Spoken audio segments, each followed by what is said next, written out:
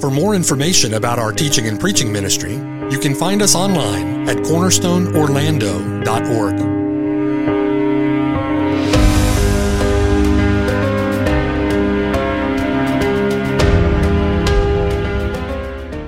The following sermon has been brought to you by Cornerstone Orlando, making disciples for the glory of God.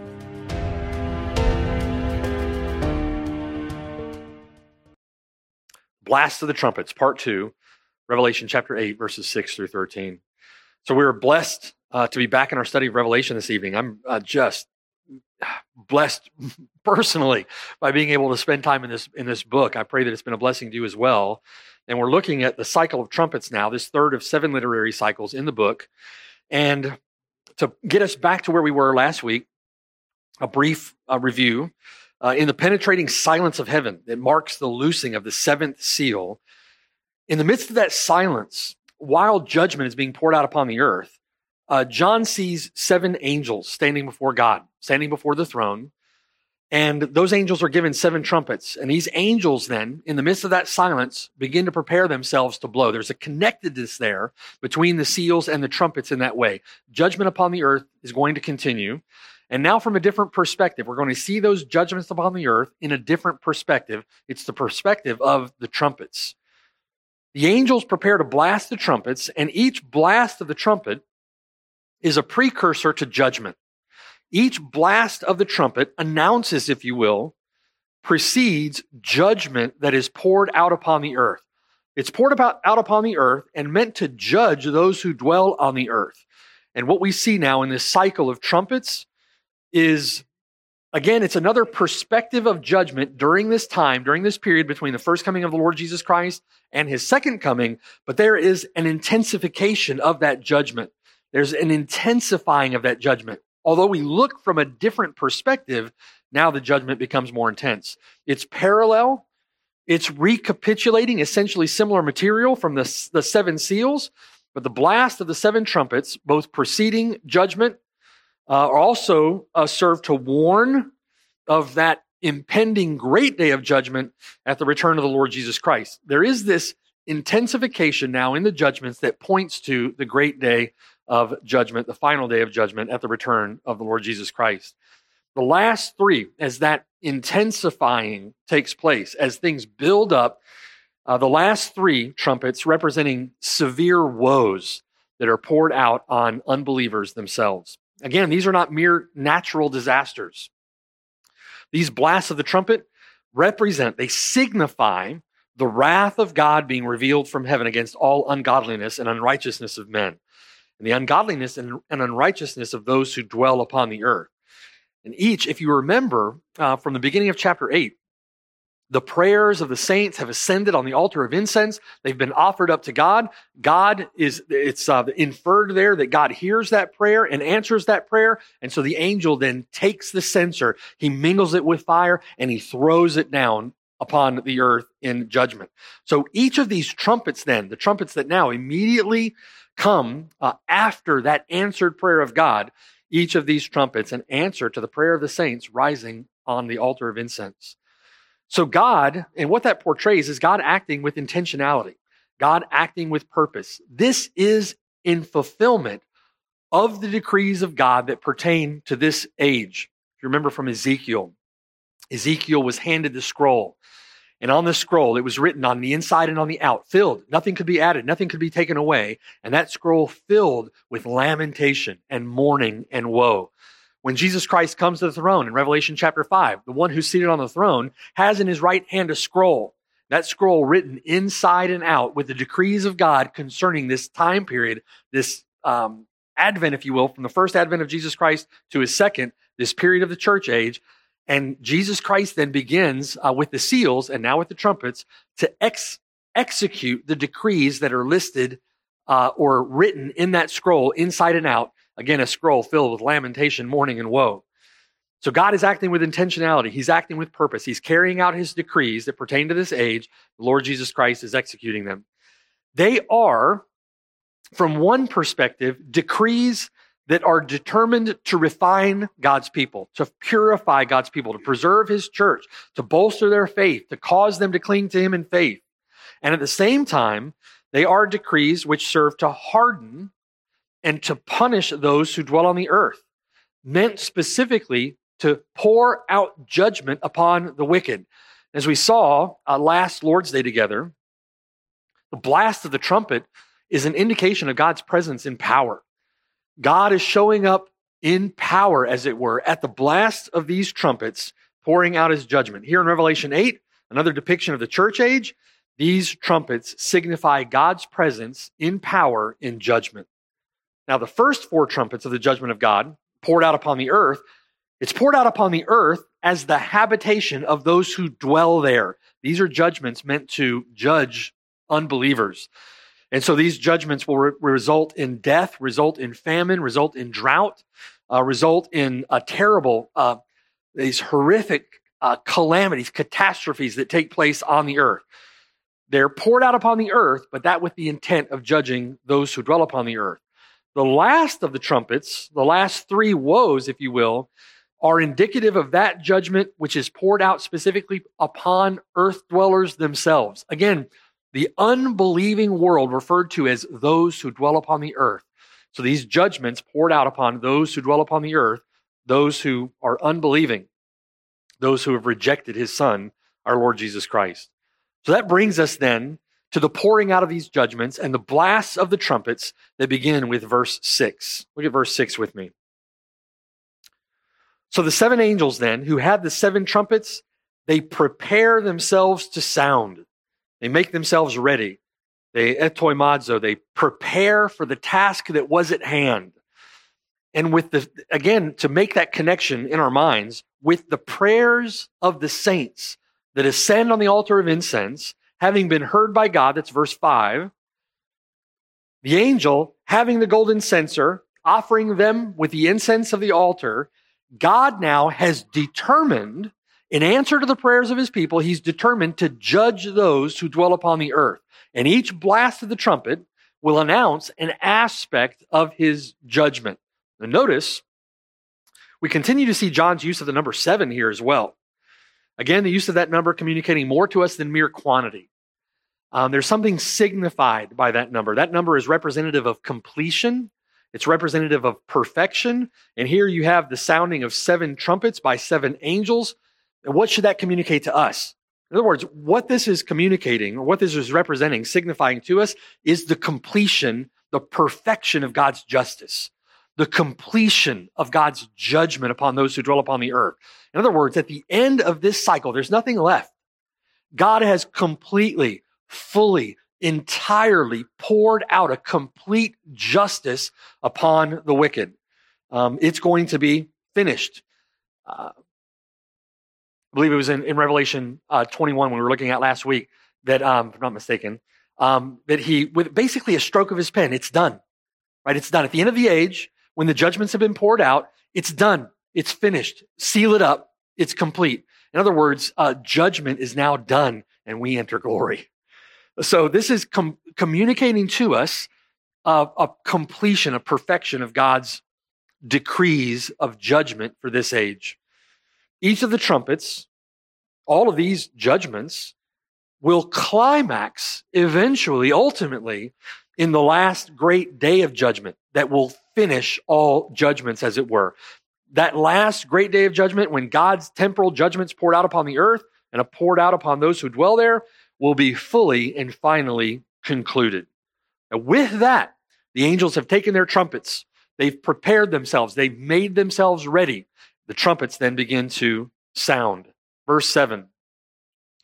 The first angel sounded, and hail and fire followed, mingled with blood, and they were thrown to the earth, and 1/3 of the trees were burned up, and all the green grass was burned up. So this is a judgment of God.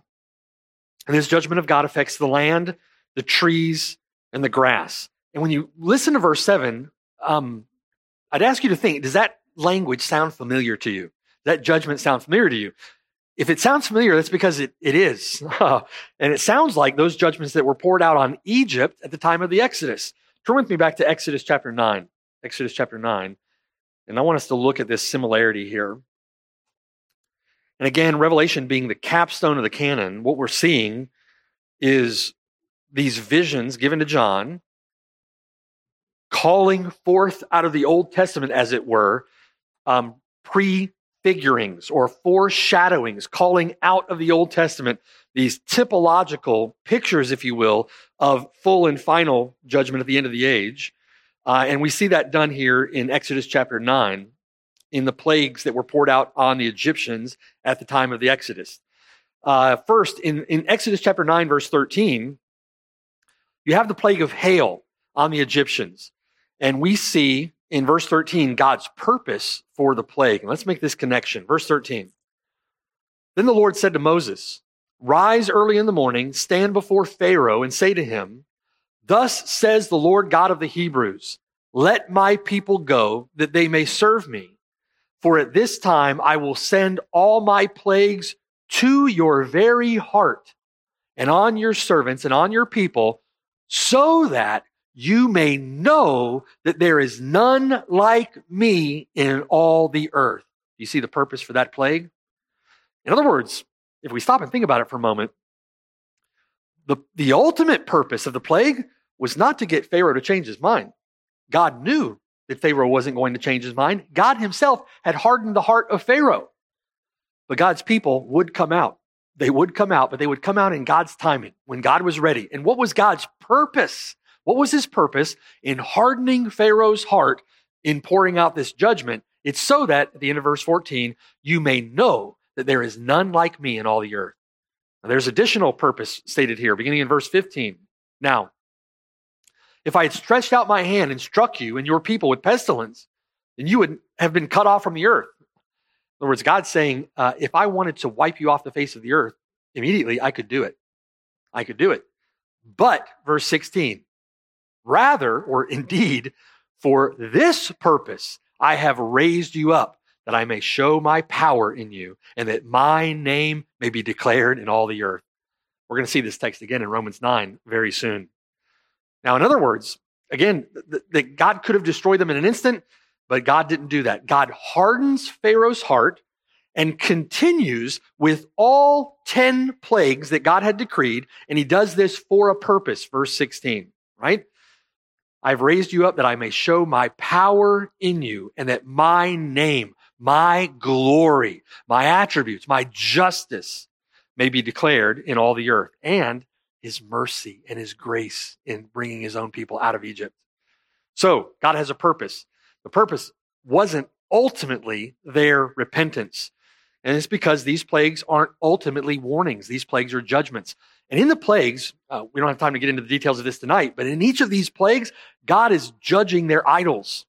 God is judging the false gods of the Egyptians, and he's saying, there is no one in heaven but me. No one among the false gods of this world like me.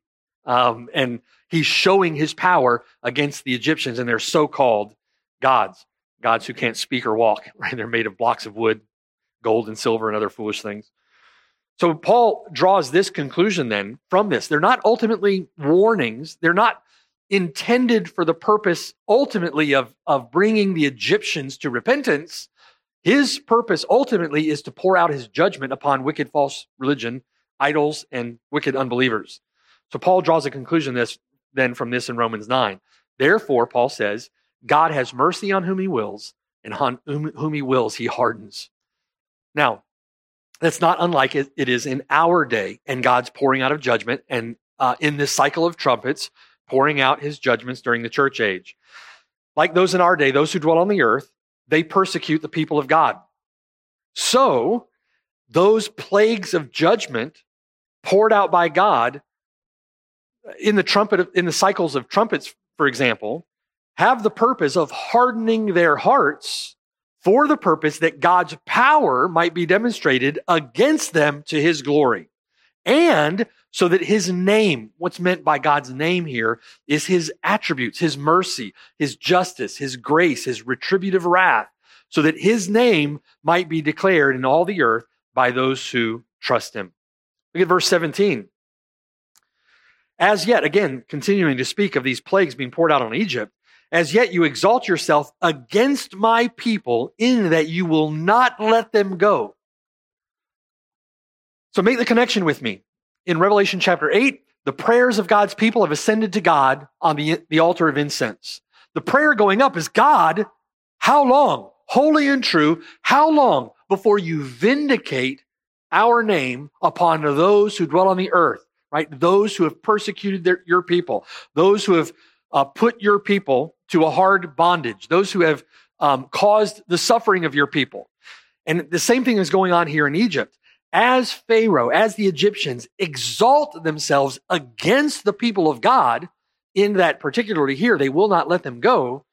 Verse 18, behold, tomorrow about this time, I will cause very heavy hail to rain down, such as not been in Egypt since its founding until now. Therefore, send now and gather your livestock and all that you have in the field, for the hail shall come down on every man and every animal which is found in the field and is not brought home, and they shall die. Verse 22. Then the Lord said to Moses, Moses, stretch out your hand toward heaven, that there may be hail in all the land of Egypt, on man, on beast, and on every herb of the field throughout the land of Egypt. So Moses stretched out his rod toward heaven, and the Lord sent thunder and hail and fire darted to the ground. You see the similarity there? We have hail mixed with fire, mingled with fire. And the Lord rained hail on the land of Egypt. And so there was, verse 24, hail and fire mingled with the hail, so very heavy that there was none like it in all the land of Egypt since it became a nation. And the hail struck throughout the whole land of Egypt, all that was in the field, both man and beast. And the hail struck every herb of the field, broke every tree of the field. Only in the land of Goshen, where the children of Israel were, there was no hail. Those whom God had marked. There will be a visible marking that is provided for the children of Israel, God's covenant people, in the 10th plague, when they mark the doorpost and the lintel of their house with blood, the blood of the Passover lamb. And as the angel of death passes through Egypt, he passes over those with the blood. The Lord, as we've already seen, Revelation chapter 7, marks his people. He seals his people as his own. So there's not, in the judgments that are being poured out in this time, there's not a place that you can retreat to named Goshen or some other, Orlando, Chuliota out here in the sticks. There's not some place that we can retreat to, but we know that God has sealed his people, and God preserves his people through trial to his glory until the end. Here, the plague affects all of the land of Egypt, all those without God's seal upon them. In Revelation chapter 8, it's a third of the trees that are burned and all the grass. And it's in Revelation 8, it's also by hail and fire. And in Revelation 8, mingled with blood. And I think that reference, mingled with blood, refers to God's judgment. This is a judgment. It will be mingled with blood. Now, as we work through the trumpets, we're going to continue to see these similarities between the cycle of trumpets in Revelation 8 and the plagues upon Egypt in Exodus. From the big picture, John sees the plagues of Egypt as typological of these judgments of God. And this is important so that we understand what's going on in the cycle of trumpets. These plagues in Egypt are typological. They foreshadow or point to the judgments of God poured out on the earth during the church age. And I don't think from the cycle of trumpets that we're meant to consider these as sort of sequential trumpet or judgments that are being poured out, but these are all the judgments that we're going to see during this age. Some of those judgments will be more severe than others. I remember sitting in my sister's house, my brother-in-law's house years ago, when the tsunami swept through Indonesia and it hit the news. And estimates were at that time that 250,000 people were killed by a flood, right? That's the judgment of God. That's the judgment of God being poured out during this age. COVID kills 1 million people. Right? That's the judgment of God being poured out during that. That's pestilence, right? So it's that these judgments, these are judgments that we're to recognize them for what they are. These are the judgments of God. They are meant to be poured out as judgments upon those who dwell upon the earth. And as they're poured out, what do they do for God's people? They cause us to cling to him in faith. They purify our faith. They refine our faith. They cause us to persevere, right? They bolster our faith. They refine God's people. At the same time, they harden those who dwell upon the earth. We're going to see that as we work through the trumpets and the other judgments as well. These judgments, again, they climax in Egypt, they climax in the exodus of God's people from their bondage in the land of Egypt. Presumably to their entrance into the promised land. We know how that goes, right? They don't enter into the promised land. They end up wandering in Egypt, in the wilderness for 40 years. But just like the judgments of the church age, climax in the exodus of God's people from their bondage to sin. They climax in the exodus of God's people out of Babylon, and they're led by Jesus Christ to their promised land, a new heavens and a new earth. We're to see the connections. We're to see the similarities. What we're dealing with in the cycle of trumpets that culminates at the end of the age is an exodus of God's people out of Egypt. What we'll see in a moment, an exodus of God's people out of exile in Babylon, an exodus of God's people from severe bondage in their sin, led by the Lord Jesus Christ into the promised land, into their promised rest, into their promised inheritance. And we're to see that typologically in Egypt, typologically in Israel's bondage in Babylon, fulfilled in the person and work of the Lord Jesus Christ at the end of the age at his return. Okay? We're to see these connections in Scripture in the trumpets. Both the Egyptians and those who dwell on the earth persecute the people of God. They're both hardened at the judgment of God. Rather than turning to God in repentance, they turn to God in blasphemy. And that hardening serves to glorify God in his judgment. God will triumph over them, and that glorifies God in his justice.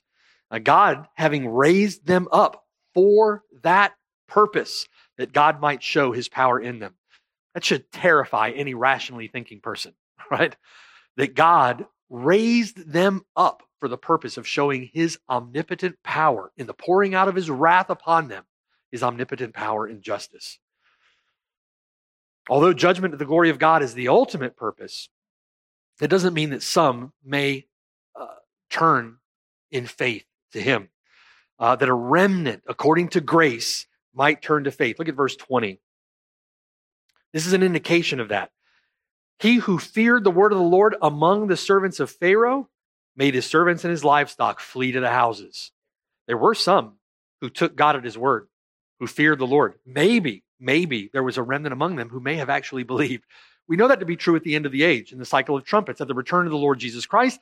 All of those trumpets, the judgments being poured out, at the pouring out of God's judgment, although that judgment is meant to harden the hearts and to judge those who dwell upon the earth, we know that there will be a remnant of them who will be saved at the pouring out of those judgments. Verse 21, but he who did not regard the word of the Lord left his servants and his livestock in the field, and they perished. With that, there's another way in which these Old Testament texts are connected to Revelation chapter 8. And we don't have time to go into that detail tonight, but I want to commend this to your study, to your thought. This is something to think through. And you're going to have to labor with me for a moment to make the connection here. I think this is something worthy of thought and meditation.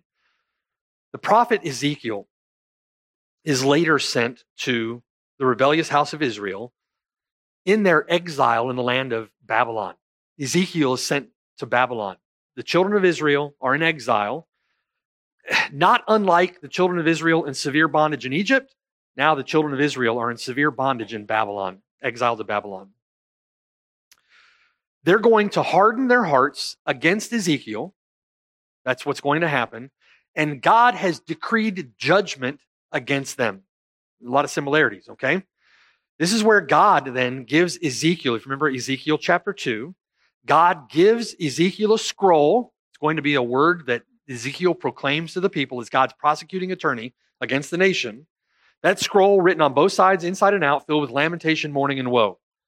In chapter 4 of Ezekiel, and again, we don't have time to turn there, but in chapter 4, Ezekiel is made to portray a sign to the house of Israel. And if you remember the account there, Ezekiel's to take a clay tablet, and he's to draw the city of Jerusalem upon the tablet and display siege mounds around it. In other words, Jerusalem is going to be besieged. Ezekiel is to take an iron plate and place an iron plate between himself and the city, going to separate him from the city. And Ezekiel is to lay on his left side, and God is going to lay the iniquity of Israel upon him as he lays on his left side. And Ezekiel is to bear the iniquity of the people of God on his left side 1 day for every year that the Lord judges them. In other words, for every year they spend in exile. 390 days on Ezekiel's left side. Remember that number. Then Ezekiel's to turn over, and he's to lay on his right side, and he's to bear the iniquity of Judah. 300 days on his left side, bearing the iniquity of the house of Israel. 40 days on his right side, bearing the iniquity of Judah. And again, 40 days, 1 day for each year, 40 years. Now, if you think about those numbers for a moment, Assyria did not spend 390 years in judgment, in exile. And Judah did not spend 40 years in judgment, in exile. The numbers are symbolic. What are they when you add them together? We have a math major, someone with a calculator, an abacus. No, 430 years. Okay, we can do that basic math. 430 years. What does that sound like? 430 years is the amount of time that Israel spent in bondage in Egypt. They were in exile, as it were, in severe bondage under the Egyptians 430 years before the Exodus.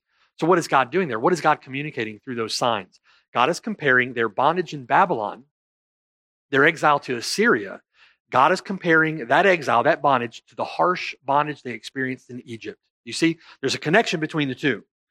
That exile, they're exiled in Assyria, exiled in Babylon, that's compared to their harsh bondage in Egypt. What is the purpose of comparing the two of those? There's going to be an exodus. You see? There's going to be an exodus. He's using numbers, and he says, this is that. That typifies this. He's making a connection. Now, from that time, Ezekiel is then to make barley bread with human waste. And the Lord said in verse 13, so shall the children of Israel eat their defiled bread among the Gentiles, where I will drive them, where they will waste away because of their sin against God. Now, in Ezekiel chapter 5, if you want to turn there, you can. Ezekiel chapter 5, we then see God's judgment poured out, and God's judgment is poured out in thirds. We're going to put this together in a moment. Hang in there with me. Ezekiel chapter 5, verse 12. 1/3 of you shall die of the pestilence and be consumed with famine in your midst. 1/3 shall fall by the sword all around you, and I will scatter another third to all the winds, and I will draw out a sword after them.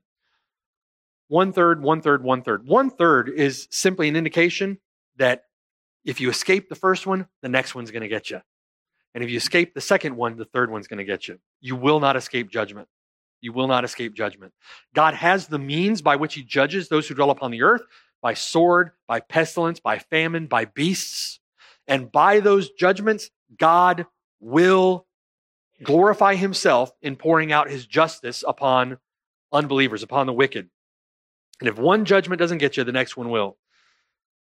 Revelation, think with me now, Revelation describes us, brothers and sisters, as living in Babylon. We're in Babylon. This world system will later be described in Revelation 18 as Babylon, the whore, Babylon, the great harlot.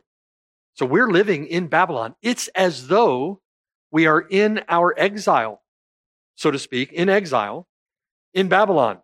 Near the end of Ezekiel, near the end of Ezekiel, God begins to speak of a restoration of his people, an exodus.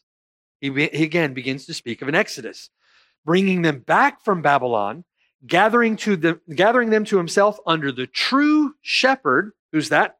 Lord Jesus Christ. That's Ezekiel 34. Establishing a new covenant with them. That's Ezekiel 36. Breathing life into them by his Spirit. That's Ezekiel chapter 37.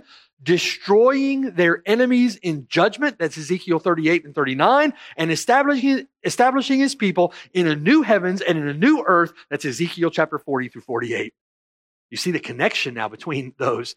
It's an amazing, again, this is typology. These are foreshadowings of God's ultimate plan and what God will ultimately do. And you can bet your bottom dollar that if God did that with the Egyptians and he pulled his people back out of exile from Babylon, then he will most certainly accomplish his decrees for the end of the age concerning us. Right? This is going to come to pass. So all that, how does he do this? How does he do it? By destroying his enemies, which are also our enemies, in Egypt-like plagues that are meant to display his power and meant to display his justice upon unbelievers. A third, a third, a third. No one will escape judgment. No one will escape justice. Now, with that comparison in mind, think with me. We now turn to the blast of the second trumpet in Revelation chapter 8, verse 8. Right, all of this is connected. Their sojourn or their bondage in Egypt, in the fiery furnace, and the Exodus. Their exile to Assyria, their exile to Babylon, and the Exodus. And now a restoration of God's people. An exodus, if you will, out of that harlot Babylon and into the promised land. And God is going to do it again. Verse 8 now, Revelation chapter 8, verse 8. Then the second angel sounded, and something like a great mountain burning with fire was thrown into the sea, and a third of the sea became blood, and a third of the living creatures in the sea died, and a third of the ships were destroyed. Again, this should remind us of Moses turning the waters of the Nile to blood in Exodus chapter 7, and the fish of the Nile died. And then he mentions in verse 8 something like a great mountain, a great mountain. Revelation chapter 18, verse 21, turn there with me. Revelation chapter 18, verse 21, this wicked world system called Babylon is compared to a great millstone that a mighty angel throws into the sea. A great mountain, if you will, a great stone. Look at verse 21. Then a mighty angel took up a stone like a great millstone, a great stone, and threw it into the sea, saying, thus with violence the great city Babylon shall be thrown down and shall not be found anymore. It's interesting, many places throughout Scripture, these wicked false kingdoms, these wicked kingdoms of the world, these wicked human governments are described as mountains. And in particular, Babylon. Listen to this from Jeremiah 51. Listen to this. In Jeremiah 51, prophesies the ultimate destruction of Babylon, the ultimate destruction of that wicked city. Jeremiah 51, verse 24. And I will repay Babylon and all the inhabitants of Chaldea for all the evil they have done in Zion in your sight, says the Lord. Behold, I am against you, Babylon, O destroying mountain, who destroys all the earth, says the Lord. That's our Babylon. A great mountain. If you remember from the dream of Nebuchadnezzar, remember the golden statue? Or the statue with the four metals, right? And that statue that represents the kingdoms of the earth, and one at the end of the age, a small stone is thrown. That small stone destroys the statue and then grows and consumes all of the earth. It grows into a great mountain that consumes the earth. Here's the satanic counterfeit. The stone, that city, that system of this world grows and consumes all the earth. It's Babylon, Babylon the whore, the harlot, destroying mountain, who destroys all the earth. God says, verse 25, I will stretch out my hand against you, roll you down from the rocks, and make you a burnt mountain. It's a great mountain with fire thrown into the sea, if you will. They shall not take from you a stone for a corner, nor a stone for a foundation, but you shall be desolate forever, says the Lord. Set up a banner in the land, blow the trumpet among the nations, prepare the nations against her. So why is God using trumpets to announce his judgment? God did it back here in Jeremiah 51 and prophesied this in Jeremiah 51 about that judgment at the end. You see? About that judgment that's being poured out even now. That wicked world system is coming apart at the seams around us. We see it on the news every day. Amen? This wicked world system is coming unraveled. We see that judgment being poured out upon it even now. It will fully and one day finally fall. God will cast it down. And there in Babylon, again in Revelation 18, the ships couldn't trade any longer. Verse 17, Revelation 18, verse 17. In 1 hour, such great riches came to nothing. Every shipmaster, all who travel by ship, sailors, and as many as trade on the sea, stood at a distance and cried out when they saw the smoke of her burning, saying, what is like this great city? They threw dust on their heads and cried out, weeping and wailing and saying, alas, alas, that great city in which all who had ships on the sea became rich by her wealth, for in 1 hour she is made desolate. Rejoice over her, O heaven, and you holy apostles and prophets, for God has avenged you on her. So those martyrs under the altar, Revelation 5, their prayers are answered. The prayers of his saints ascending before God and the incense of the altar, those prayers are answered, and she is cast down. She's cast down in a moment, as it were. In 1 hour, she comes to an end. This trumpet, again, is signifying the great judgment of our Lord Jesus Christ upon the kingdoms of this world at his coming. Right? It's another example of how these judgments are being poured out continuously during the church age, all pointing to and culminating in a great and final judgment of the Lord Jesus Christ at his return. So the trumpets are targeting the earth. The trumpets are targeting those who dwell on the earth. Ultimately, these trumpets are foreshadowing the full and final destruction of this world system, the downfall of Babylon, the great harlot. Then, back in Revelation chapter 8, the third trumpet sounds. Verse 10. Then the third angel sounded, and a great star fell from heaven, burning like a torch. And it fell on a third of the rivers and on the springs of water. Is that, now when you read that, is that third helpful to you? Thinking through how that is meant and why that would be said in that way, right? It helps us as we understand those things in reading through the book. It helps us understand what's being said. It's a third of the rivers and on the springs of water. Verse 11, the name of the star is wormwood. A third of the waters became wormwood, and many men died from the water because it was made bitter. Those who escape the judgment of the water will fall under a different judgment. Do you see? A third. Now, in pouring out his wrath upon those who dwell on the earth, God now strikes the rivers and the springs. He strikes the fresh water supply. And he does so with a great star that falls from heaven like a burning torch. And that burning torch of a star has a name. His name is Wormwood. And many died drinking the bitter water. So if we're going to properly interpret the capstone of the canon, where do we go to understand wormwood? We go back to the Old Testament, don't we? We go back to Scripture and allow Scripture to interpret Scripture. So if you will, you can turn with me to Deuteronomy chapter 29. Deuteronomy chapter 29.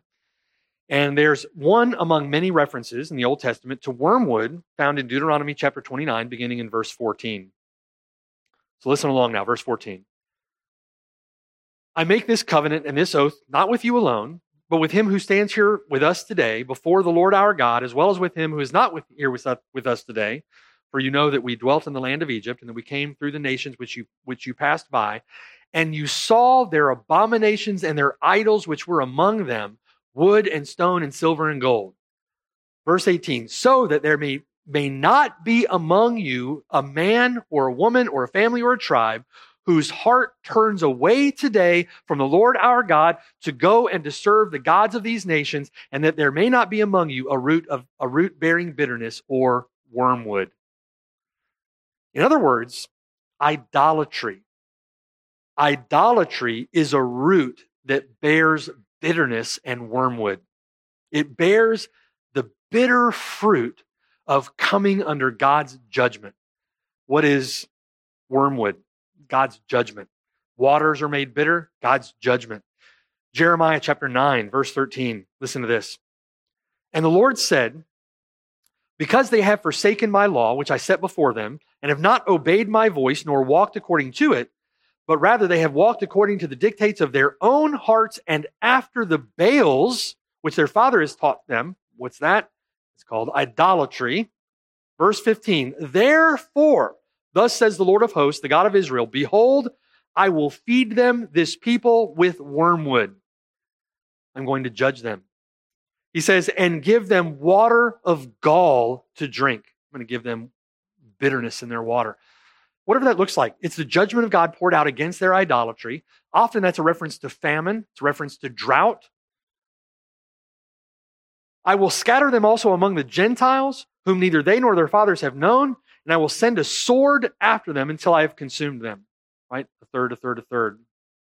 In other words, to feed them with wormwood and to feed them with bitter water is to bring them into judgment because of their idolatry. Here, scattering them among the Gentiles and even devouring them with the sword. Jeremiah laments over the judgment of God that is coming to Israel and coming in response to Israel's idolatry. Jeremiah says this, Lamentations chapter 3, verse 15. Jeremiah says, he has filled me with bitterness. He has made me to drink wormwood. Just at the knowledge of these things, right? This bitterness. He has also broken my teeth with gravel covered me with ashes. You have moved my soul far from peace. I have forgotten prosperity. And I said, my strength and my hope have perished from the Lord. Remember my affliction and roaming, the wormwood and the gall. In other words, the bitterness of judgment, the misery of judgment, the woe of judgment. So a star in Revelation chapter 8, a star named wormwood, is another way of describing the judgment of God falling from the heavens like fire against the idolatry of this world. There's all kinds of ways today, isn't there, that people worship their idols, right? Pop idols of this world, the entertainment idols of this world, money, popularity, the applause of men, whatever it is, right? Whatever it is. People worshiping their idols. And this trumpet, the third trumpet in verse 10, is again another way of describing or explaining that God will pour out his judgment in bitterness and in misery upon those who worship idols in the last day, in the age of the church. Wormwood, right? Many died from their idolatry, ultimately, from the water. It's against those who worship and serve the creature rather than the Creator, who is blessed forever. The prophet Amos describes wormwood as the effect of injustice. Injustice. Everybody wants to proclaim social justice today. It's social injustice. They're going to reap the bitterness of God's judgment against their so-called ideologies of justice. The effects of idolatry, the effects of injustice fall like a poison, killing those who drink its bitter waters. That's a good way to describe this judgment. Wormwood, gall. The effects of idolatry, the effects of injustice fall like a poison, killing those who drink of its bitter waters. So the judgments of God in Revelation 8 described as great hail, a great mountain, a great star, all falling in fire. Do you see? Judgments of God cast with great fire down upon the earth. A great mountain with fire cast down to the earth. A great star burning with fire cast down to the earth. Verse 12. Then the fourth angel sounded, and a third of the sun was struck, a third of the moon, and a third of the stars, so that a third of them were darkened. A third of the day did not shine, likewise the night. This language in the fourth sounding, the fourth angel, parallels that of the sixth seal from Revelation chapter 6, verse 12. It's a parallelism here. Verse 12 in chapter 6, I looked and he opened the sixth seal. Behold, there was a great earthquake. The sun became black as sackcloth of hair. The moon became like blood. The stars of heaven fell to the earth as a fig tree drops its late figs when it is shaken by a mighty wind. Similar language, because we're depicting a parallel judgment. Not surprisingly, we're also reminded of the plague of darkness upon Egypt in Exodus chapter 10. No darkness, though, in the land of Goshen, God's people preserved. And here we see in this fourth angel sounding, the fourth trumpet blast, we see catastrophic disturbances in the hosts of heaven. These are the realms in which man forms his idols, right? The earth, the sea, and under the sea. In Exodus chapter 20, when the Lord gives the 10 commandments at Sinai to the children of Israel, listen to the second commandment, Exodus chapter 20, verse 4. God says, you shall not make for yourself the carved image. You're not to be an idol worshiper. You're not to make yourself a carved image, any likeness of anything that is in heaven above, or that is in the earth beneath, or that is in the water under the earth. Why would he mention those specific locales? It's because it's from those specific locales that men fashion their idols. He says, you shall not bow down to them nor serve them, for I, the Lord your God, am a jealous God. 3 realms, the earth, the waters, and the heavens. And again, the familiar language of 1/3, 1/3, 1/3. Each a limited judgment, ominously pointing to complete judgment. Like ominously pointing to complete destruction. In other words, there is a sense, isn't there? Like 1/3, 1/3, 1/3. If I escape the wormwood, right? And I see great fiery hail falling out of heaven, I probably should repent. I should probably turn from my sin. I should probably put my trust in Jesus Christ because I'm not going to escape, right? A third. no one escapes the justice of God. This complete destruction, it's a picture that complete destruction is coming. And it's coming with a severe intensity. And that severe intensity is then contained in the last three trumpets, culminating with the return of the Lord Jesus Christ and the great day of his wrath. Look at verse 13. And I looked then, and I heard an angel flying through the midst of heaven, saying with a loud voice, Woe, woe, woe to the inhabitants of the earth, because of the remaining blasts of the trumpet of the three angels who are about to sound. We see in these references to Egypt, God's judgment in the last days poured out upon mankind's idolatry. In the same way that God judged the idols in the land of Egypt, God will judge the idols of this whore Babylon in our world system, and with the brightness of his coming.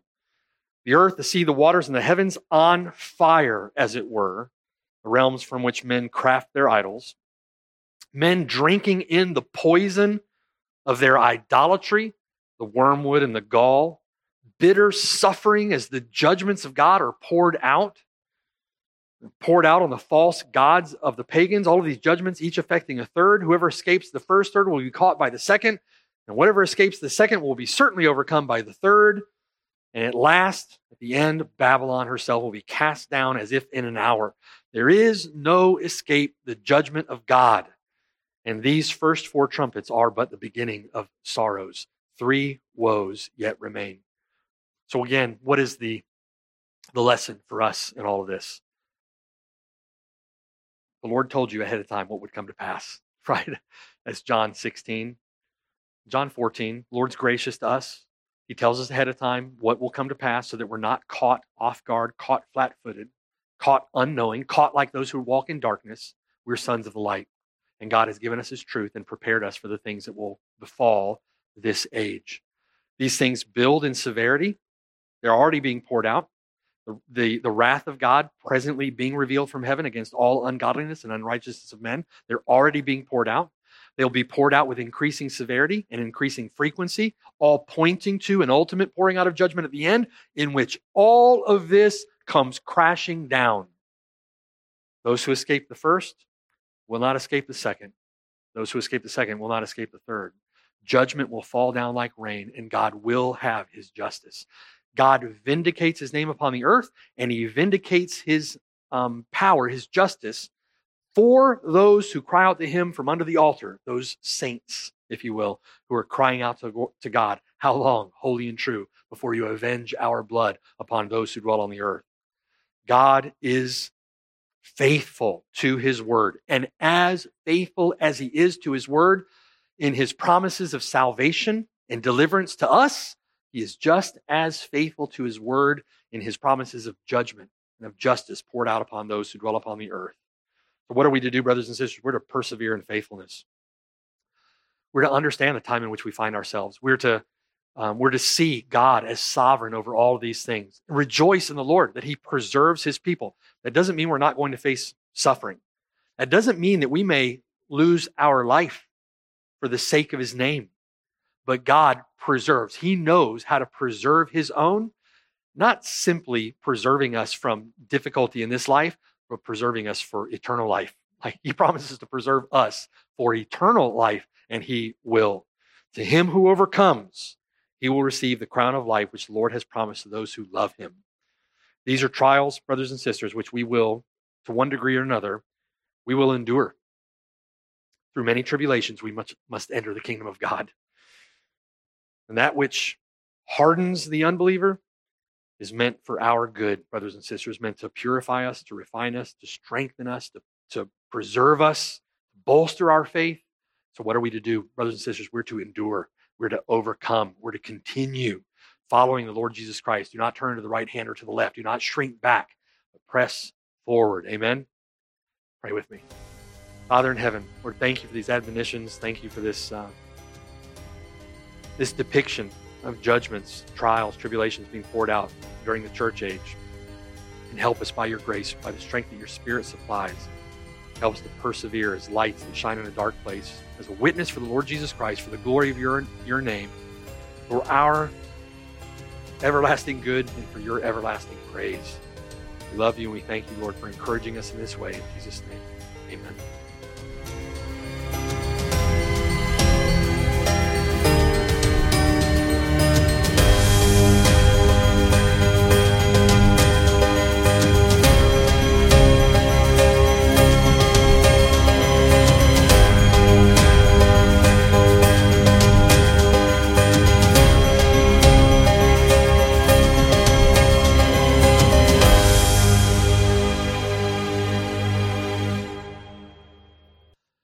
and thanks for listening. My name is Mark Brashear, and I have the blessed privilege of serving with the saints at Cornerstone Church near Orlando, Florida.